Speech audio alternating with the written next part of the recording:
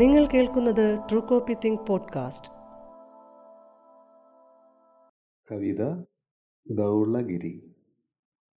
വാളിൻ്റെ സീൽക്കാരമായി കാതിൽ ചോരക്കമ്മലിട്ട് കടന്നുപോകുന്ന കലിയടങ്ങാത്ത കാറ്റുകൾ, ചീറിവരും അമ്പുകൾ പോലെ താഴ്വരയിൽ നിന്ന് പറന്നു വന്ന് ഞാൻ ചാരി നിൽക്കും മരത്തിലിരിക്കുന്ന കിളിപ്പറ്റങ്ങൾ.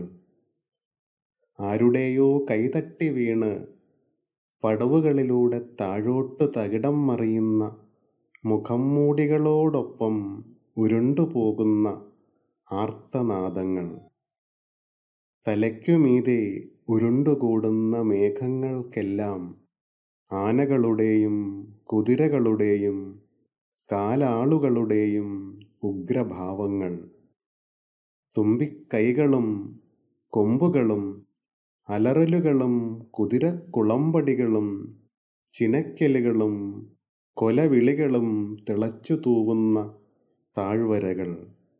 മരണത്തെ പെറ്റുകൂട്ടുന്ന ആകാശമൊരു ചോരക്കളം. താഴെ വലിഞ്ഞിഴയുന്ന ദയാനദിയൊരു ചോരപ്പാമ്പ്.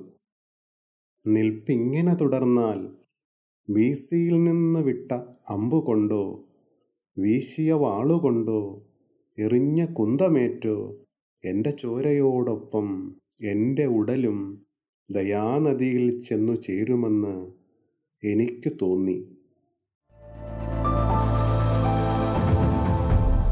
You are listening True Copy Think podcast.